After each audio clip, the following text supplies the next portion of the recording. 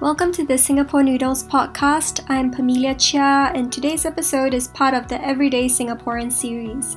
In this series, I speak with Singaporeans whose work might not be directly related to food, but who have refreshing insights on Singaporean food culture.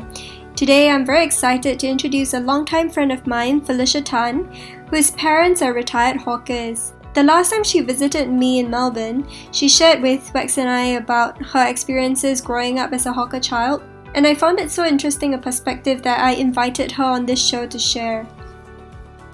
Hey Pam. Hello, how are you? Hi, I'm good. Thank you so much for speaking with me. I'm so excited. This is the first time I'm having a friend on the podcast. I'm very honored. So can you share a little bit with our listeners about your parents and their stall? What did they sell and where were they located? My parents are retired now, but for about 20 to close to 30 years, they were selling Hokkien prawn mee and carrot cake in this coffee shop in Tampines. They only had one stall and we were there for like 20 years. We started out in Yishun and then after that they moved to Tampines and they've been there ever since. And they retired about, I would say 7 years ago. So it's been some time. And what have they been doing? I mean, are they still cooking Hokkien mee and stuff at home? No, not really. My parents are living the retired life, just pursuing hobbies and being restless, eager to be grandparents kind of setting. But otherwise, I think they are enjoying retirement. Yeah. Very much. And how was that transition process for them like? I mean, the hawker life is so intense and it's like so many hours of being on your feet and working nonstop. So how did they transition from being hawkers to being retirees? So my mom actually transitioned really well because she's been looking forward to it for like the longest time. And my dad was the one who struggled with it extremely because he's a little bit of a workaholic and he also felt quite... the business was doing well, right? Don't get me wrong. And the reason he retired was because my mom had always had this goal in mind that once my brother and I graduated from university, she wanted to just stop, being hawkers. And so a lot of people didn't understand why we were giving up the stall when it had such good business. And my father also thought that it was quite a pity.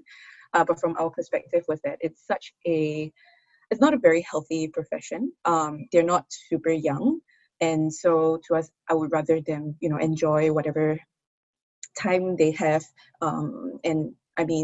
It's as children for us, that's what we would want to see for our parents. And so my dad, when he retired, he was so restless. He actually then went to get his taxi driving license. And then ever since then, he's been driving taxi as well as Grab and having a lot of fun doing it. Yeah. That's so cute. I think it also has a few parallels with the hawker life, right? In that there's a huge service element and, it's very, very social. So you get to speak with different people. So I guess that fills that kind of void in him. So did your parents ever feel like it was a waste that the recipe was not being passed down to you or to your brother? I think in terms of passing down to my brother and I, no.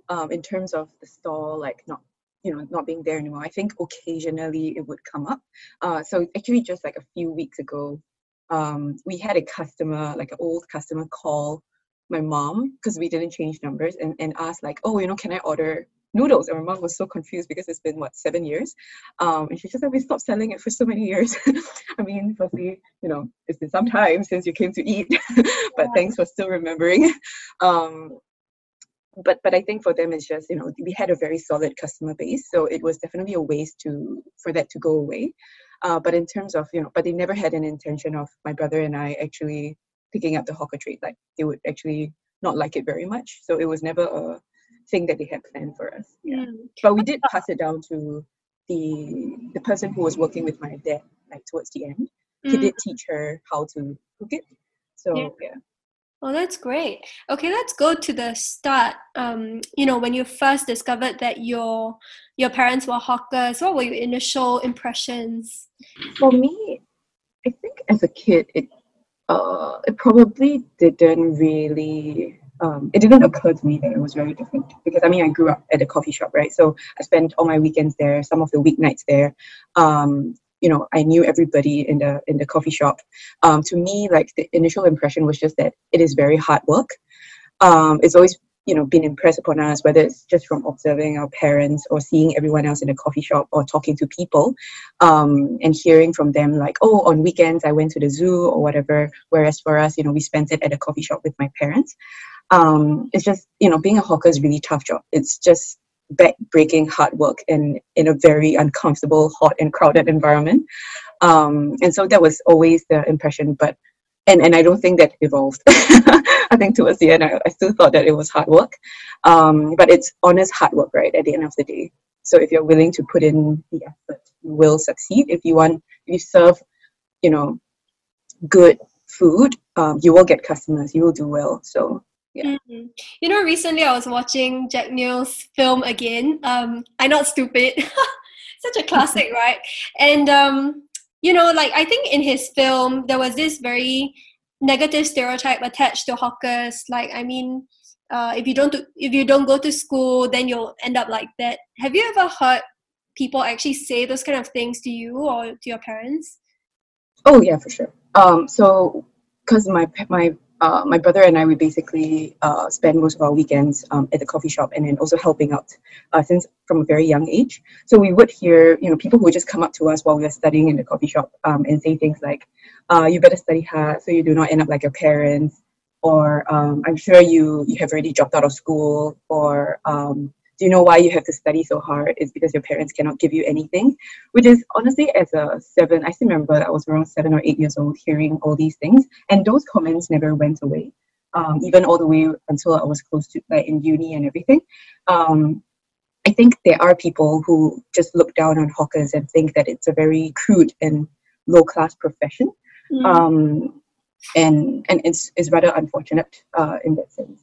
And you said that, those comments never went away, even though, even when you were in uni. Do you mean that it kind of impacted the way that, your self-esteem, the way that you saw yourself? Not really, because my family always took it quite lightheartedly in the sense that we thought it was quite funny. Because a lot of it stems from ignorance, right? For these people to make these kind of comments, and also speaks more about them as individuals than you. So we never really took it to heart. And my parents were very invested in our education, so I have them to thank for that. I did go to rather good schools, but what was funny was that even when I was in secondary school, as well as in JC, I would have classmates ask me things like, oh, like if your parents are hawkers, how do you afford things? which is quite funny, because it shows the level of, I would say, between the different society layers, how little the people in the different layers know about each other as well. Yeah, but I don't think it ever affected us. We just, took it in our stride, I think. But do you feel that was a legitimate question? Everyone knows that hawkers can barely make ends meet. So do you feel that is a false stereotype? I would say that with every single profession, there are people who do well. There will be people who don't, who struggle, right? I wouldn't say that it's easy work, especially in today's world, where things are getting more and more expensive. So I wouldn't say that, and of course a lot of people will not, because it's such hard work, most people will not choose to enter this profession, and a lot of the hawkers will not want their kids to inherit as well, because I grew up with a lot of them, right? So a lot of them would just be like, yeah, this is not something I want for my kids. I want my kids to have a cushy desk job in an air-conditioned environment, because that is literally what you don't get in a coffee shop. Yeah. But yeah, there will be people who succeed in every single kind of line of work, I think. Yeah. But that doesn't mean that it makes them lower class or whatsoever. The kind of social stereotype, I think, is quite wrong. So, you told me that your dad actually encouraged you to wear your school PE t-shirt when you helped out at the stall. What was his motivation behind that? Was it to kind of prove people wrong that, my daughter can be, intelligent and she can, succeed in life as much as someone's daughter who doesn't have hawkers as parents? Yeah, I think that was it. Especially I was from rather well-known schools. So, but I guess especially junior college, right? Because I was from a rather famous school. So from his perspective, he was obviously a very proud dad. And from that point of view, yes, he wanted to sort of prove to people that, hey, I managed to guide and raise a daughter who can enter a junior college as such. But for me, I was just like, yeah, I don't see a point of proving anything to anyone. But it's more from his angle. It's also a lot of pride, right? Even until today, when we talk about my career and everything, he is very proud. Yeah, which is nice, because I feel like that was what they always wanted for us as parents, and they really gave us everything we needed in terms of education, in terms of like extracurricular activities. I never felt that I did not have the same opportunities as anyone else. I can't say the same I do think that my parents were very strict. So in the coffee shop, there were a lot of kids running around. But we were the ones who always had a cane next to us. Oh, I didn't know that. Yeah, my mom would always be like, do your homework. And then everyone would be running around playing Digimon, playing catching. And my brother and I cannot move from our seats until we finish all our assessment books. Oh, wow. So yeah. So you were like studying or like revising at the hawker center? Yeah. Oh my God. Yeah. So and that's why the customers always found it quite amusing also, because we would have this huge stack of just test papers and assessment books. And the thing is, we didn't used to have, my parents would never buy us Game Boys, but they would buy us a lot of books. So in order to stay entertained for the whole day, I would bring 15 books to the coffee shop every Saturday and every Sunday, because that was what I would be using to pass my time when it was boring. Yeah, that's great. I didn't know that about you. So when you told your friends at school about what your parents did for a living, do you feel like any of them kind of perceived you in a different light? Because you went to really elite schools. So I mean, the demographic of people in such schools naturally are of a certain social economic class, right? So did you receive any difference in the way that you were being treated or seen? I wouldn't say very much. I don't think I experienced it very much. I do get the passing comments how do you afford to go on holidays? How do you afford things? That kind of very ignorant comment. But I never sort of experienced. I mean, this is Singapore. At the end of the day, it's meritocratic, right? So we're all in the same school. So who are you to come and comment on anything? Yeah, you know my personality. Yeah. So. Yeah, I feel that you're a very, very confident, very expressive person. Whereas, I guess on in the media, the stereotype of hawker kids is so different, right? What are some of the stereotypes that you yourself feel has been portrayed in the media about hawkers or their children?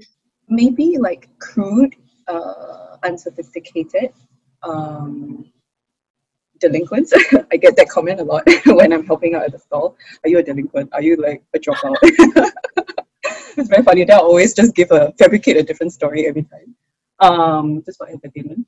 I think these are all they are uncultured.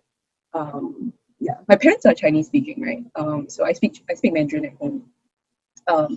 I think that at the end of the day, the reason why none of that resonated with me is because it's still an honest job. I don't see how I don't see why there should be that kind of stereotype. It is in a rather busy and hectic environment, and you do see certain I would say people behavior, right, in the kind of environment, but it doesn't mean that they are less or more important contributing members of society, I guess. For sure. To me, it's just it's what makes Singapore, right? I don't think you can find any place in Singapore that represents Singapore more than a coffee shop or a hawker center. Yeah, totally agree. Yeah.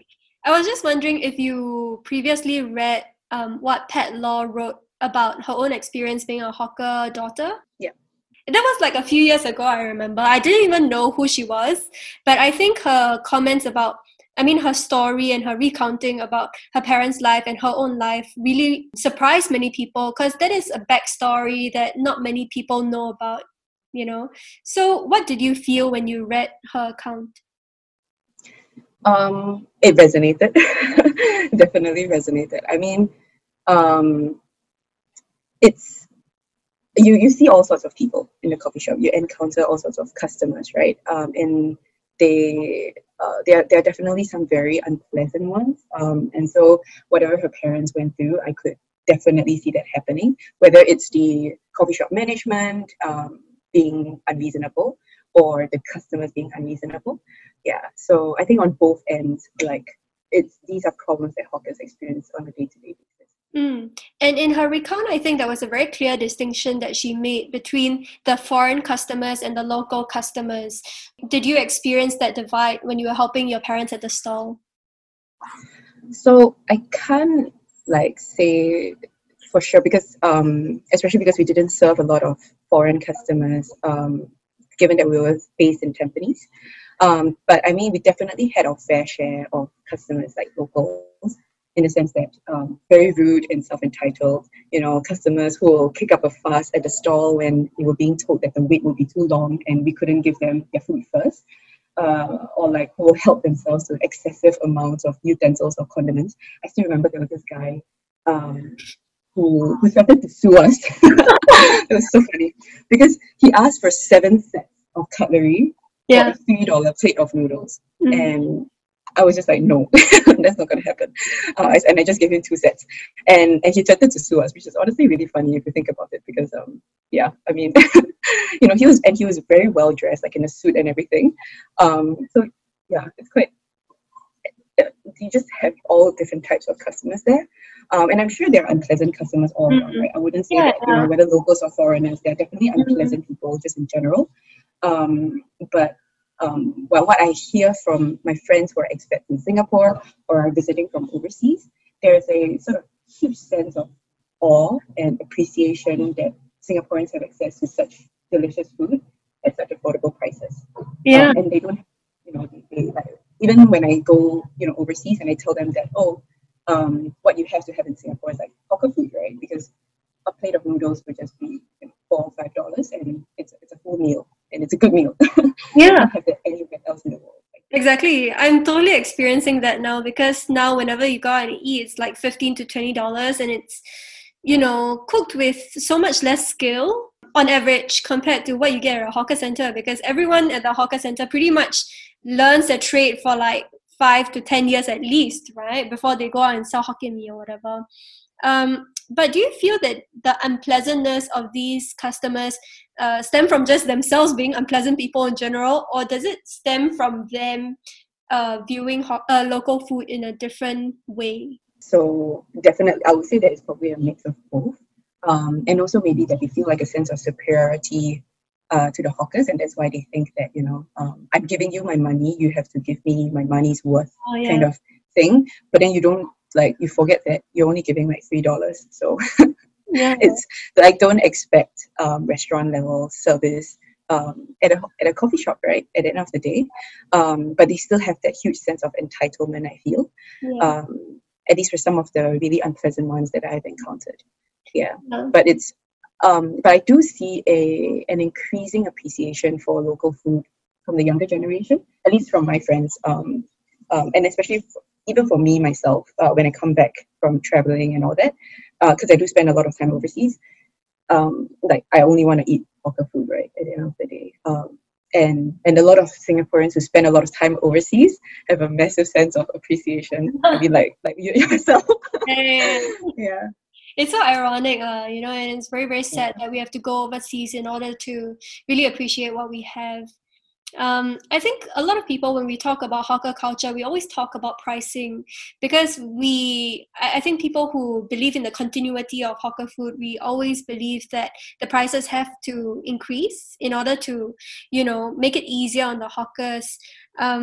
But at the same time, I feel that a lot of hawkers are very resistant to increasing the price because a lot of them are thinking about the elderly folk in Singapore who might not be able to afford more expensive meals. So what is your take on that? Well, firstly, I think that it's also a lot of Singaporeans are very resistant to the price increase. The price increase. So even like a 20 cent or 50 cent increase in price would result in a huge protest from the customers. It's And it's ridiculous, right?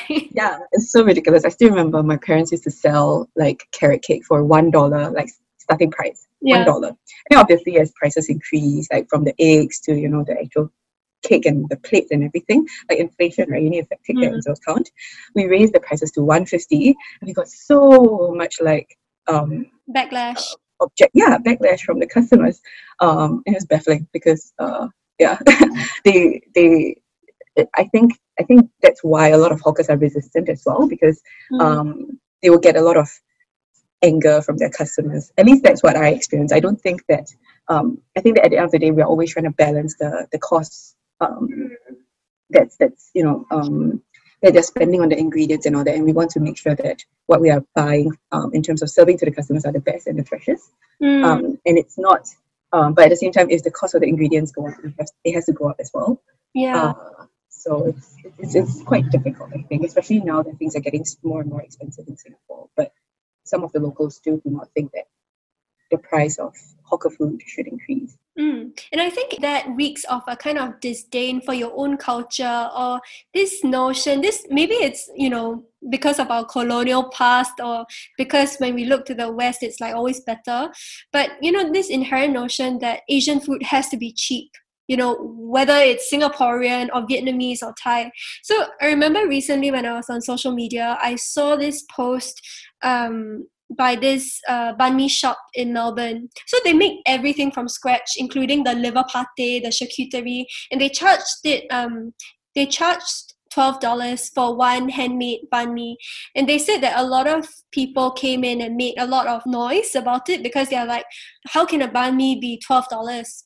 So this owner of this shop, she posted on Instagram saying, why is it that you feel okay spending that amount of money on, say, a pain au chocolat, or a croissant, but you're not willing to pay for banh mi? Are you inherently saying that our culture as Asians is inferior to the Western culture?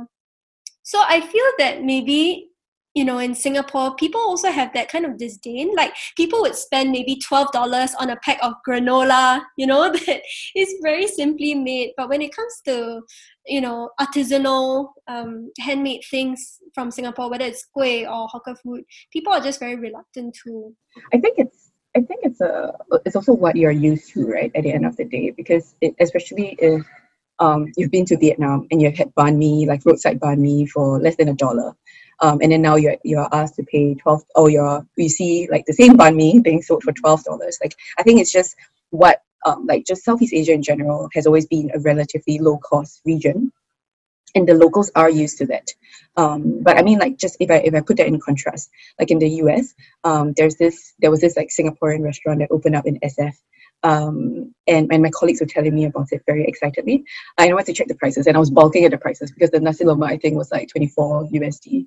And the way they wrote it was so, like fried chicken wing, and especially fried peanuts, and like fragrant toasted coconut rice, that kind of thing. But it's just nasi lemak, right? And like, if you ask me to pay 24 USD for nasi lemak, I would still balk at it because I am used to. It's not that I think it's inferior. It's probably just I'm so used to it being affordable back where I was from, that I would not be so willing to pay for it at such a high price.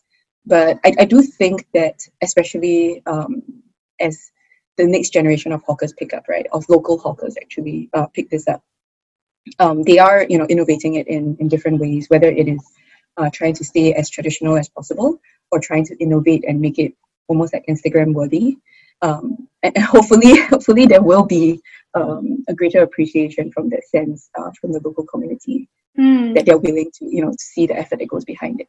Yeah, I think you raised a really important point, which is that it's always about the benchmark that you're comparing it to, right? I mean, if your benchmark is Hokkien mee or hawker food has to be less than $5, then anywhere else would be considered expensive. So I remember when I was working at Candle Nut, we were serving sambal belacan, and then we took like hours to like blend and cut and whatever. And our customers, like some of the customers would be like, why are you even charging for your sambal belacan? If I go to a hawker center, they give me a chili for free, So, I feel very conflicted because I feel that maybe our baseline has to be raised.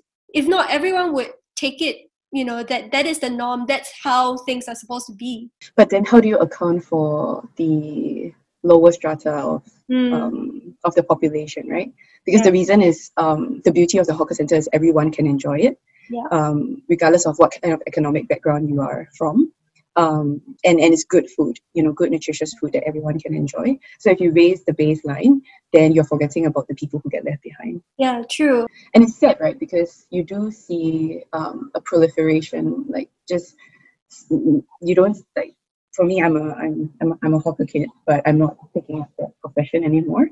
And a lot of these sort of recipes and old stalls are probably going to phase out in the next 10, 20 years, especially as these stall owners retire, and we're just going to be losing a huge chunk of our hawker culture if there's not a greater sense of appreciation or adoption across the board with regards to it, or it would end up becoming very manufactured in a sense, because now you see a lot of coffee shop chains, right, and they just have the same setup in every single chain with the same stalls, and everything just feels quite how do I describe it? It is no longer as authentic, I feel, because you don't see Singaporeans there anymore serving the food, and the taste is gone, I feel. And just now you also mentioned that a lot of people are just creating Instagram-friendly kind of food at hawker centers. So what are your thoughts on this? I feel that relevance is important, but where should we draw the line?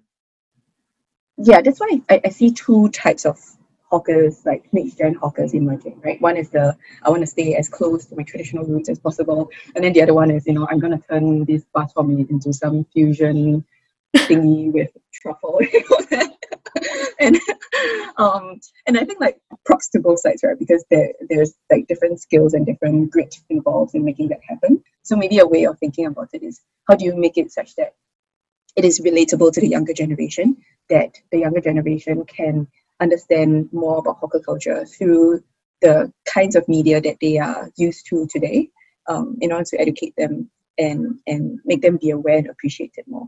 And are you hopeful for the future of hawker food? I am. I think that it will take its evolution, right? But if there's one thing about Singaporeans is that we love good food.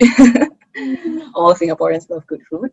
I don't think it's going anywhere. I think that what I will be said is there will be some things that I'm used to eating as a child, that those stalls might not be there anymore in the next 10, 20 years.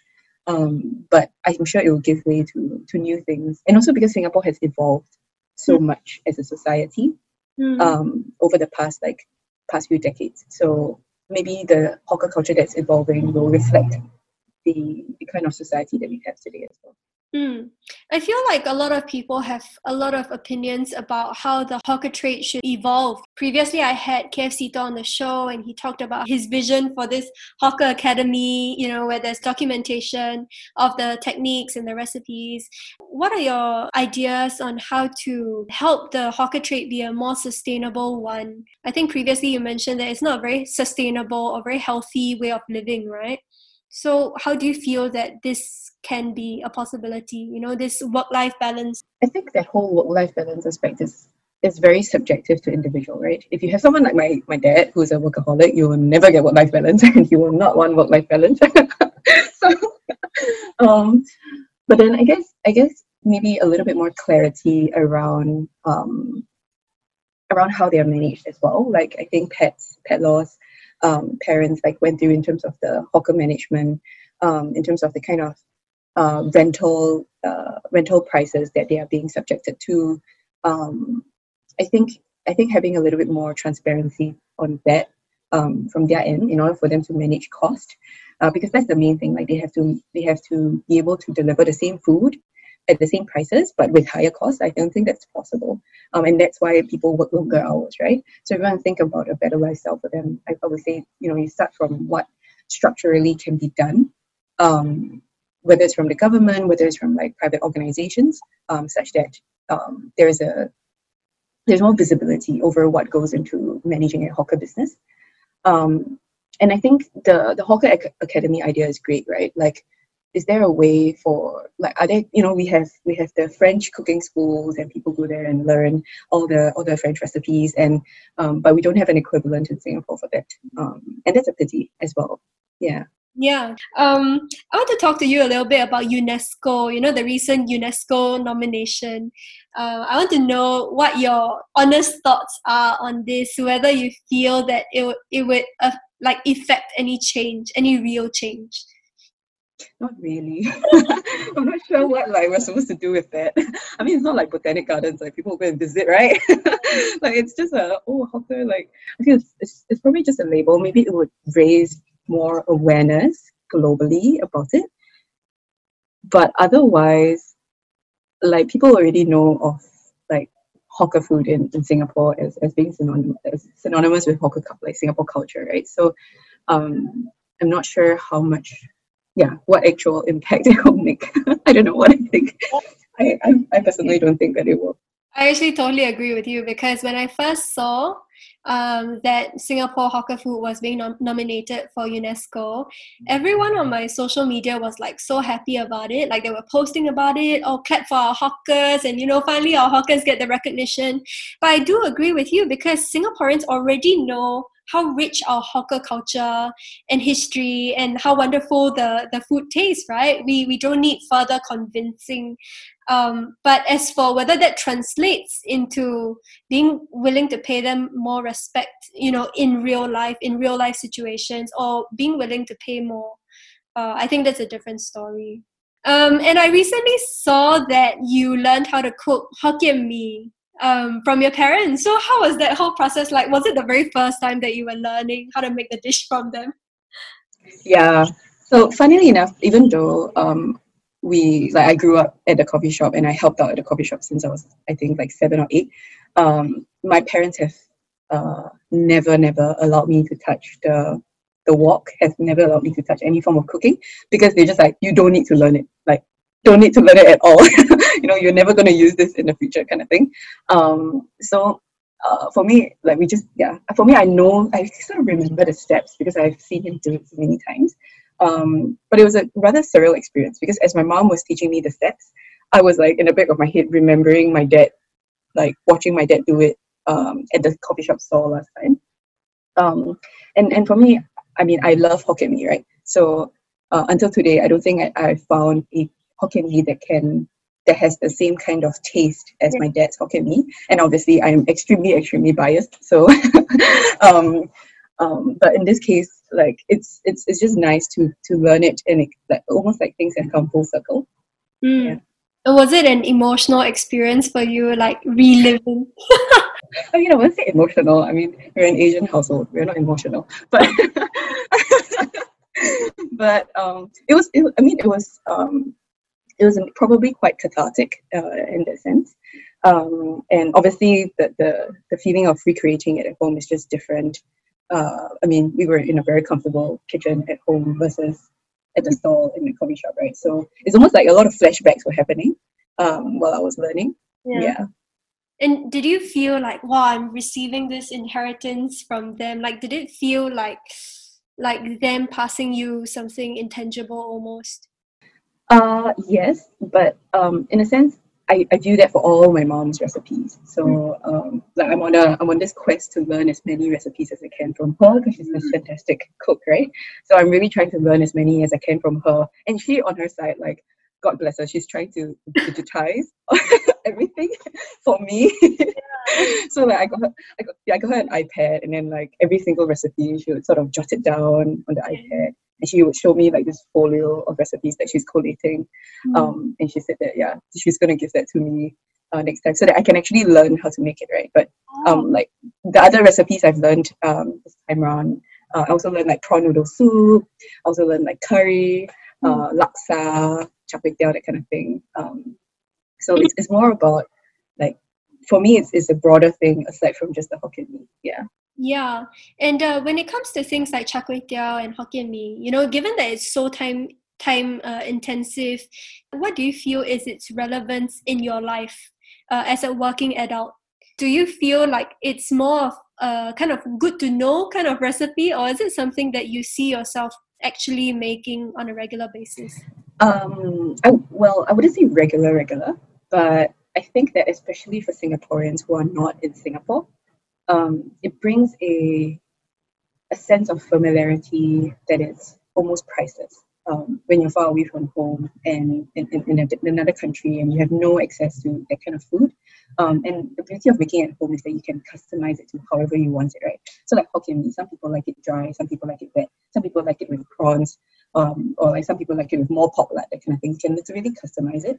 And I don't think that there's a better or more comforting feeling than being able to recreate it in a home away from home with other Singaporeans. So to give you an example, I was in Seattle just last year and I had a massive craving for bak chor mee. And so like so my partner and I actually recreated it together, right? And we had it with a few other Singaporeans as well. And it took the whole day, like, making the broth, making the mushrooms, and like cooking bowl by bowl and like customizing the sauce. But like, it's just, yeah, it's priceless. That you can't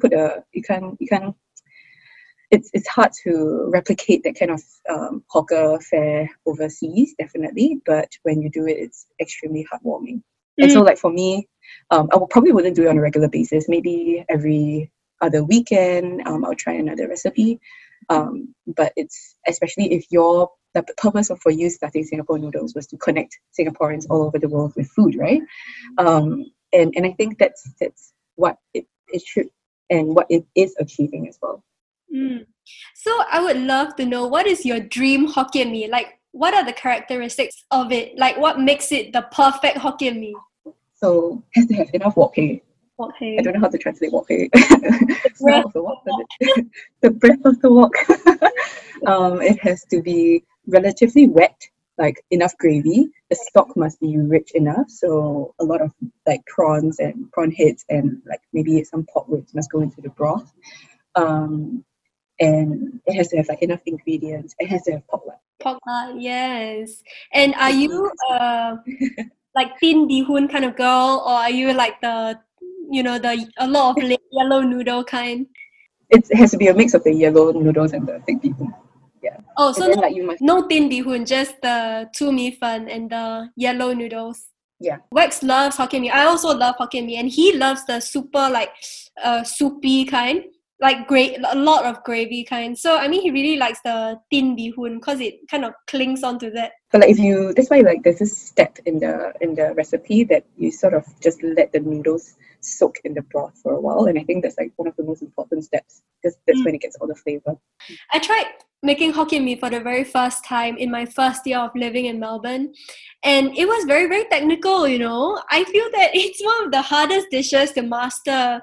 I remember I used so I invited friends over thinking that it will be like simple, I mean not simple, but like, I just followed the meat man recipe. How hard can it get, right? And then like I just made a few improvisations, but it was very difficult because I remember the moment I added the noodles in, so I did three types of noodles: yellow noodles, the thick bee hoon, and the thin bee hoon. Once I put it in, my friends were like, "Hey, we're here, come and pick us up." So I said, "Wax, can you like watch over this, and then I'll go downstairs and like pick up my friends."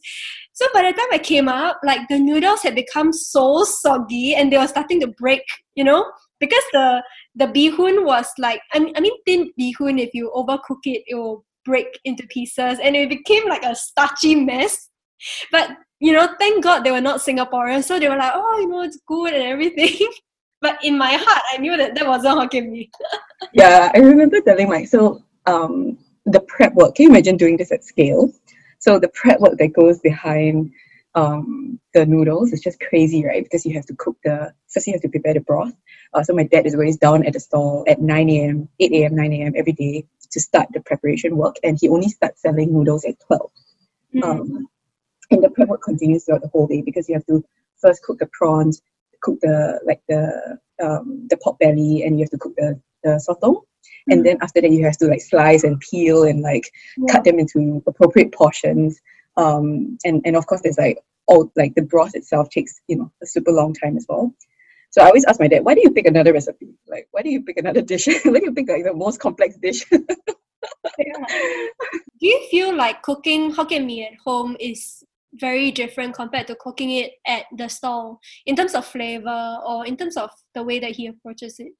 I think it's very difficult to replicate the wok hei because like home stoves are just not that strong. But yeah, I think that's the hardest part to replicate. But otherwise, as long as your ingredients are fresh, the flavor of the stock will be there. Yeah. But I would say the wok hei is the hardest. Yeah, I've been wanting to cook Hokkien mee for Singapore noodles for the longest time, but I always feel a bit apprehensive about it. First of all, it's hard to find the right ingredients. In that when you live overseas, right, the squid is different. Like it's big and fat and white. Whereas like in Singapore, you have the nice, small purple ones. And then the lime, we don't have calamansi here. It's all that, big lime. Yeah, so it's very, very different. And because I love Hokkien mee so much, it has to be up there along with chicken rice. So I don't want to like mar my memory of the dish. I'm sure you can relate lah. Like when you really love something, you can't bring yourself to cook it. Like bak chor mee, it's like my favorite is the one at Marymount. It's like if I were to cook it here, I'll always be comparing it to that. So I think that's the difficulty, and it's also so technical. I don't want to like put up a crappy recipe, right, and then like get cooking or anything. Yeah, well, if and when you come back to Singapore, I'm sure you'll come back to Singapore. Just come by my place. I'm sure my mom will be happy to teach you. Yeah, I would love to. This has been extremely fun chatting with you. Like I didn't know so many things about you, even though I've known you for like how many years? I think it must be 15. No, I think 17 this year. Oh god, you are so old. 17 this year. Thanks for coming to the show, and I think it's so refreshing to hear directly from someone from a hawker family. Like it gives like a completely new perspective. Thank you for having me. That wraps up another episode of Singapore Noodles. Our guest on this show was Felicia Tan. For those of you who are new to this show, you can find recipes on our website at sgpnoodles.com, and if you're keen on receiving more cooking tips and stories, you can sign up for our newsletter at sgpnoodles.substack.com. That is SUBSTACK. Also, Singapore Noodles is now in the top 3 most listened to podcasts in Singapore, and it blows my mind that we have listeners listening in from the Netherlands, Sweden, China, and Denmark, amongst other countries. So thank you everyone for the love and the support, and I'll see you guys next week.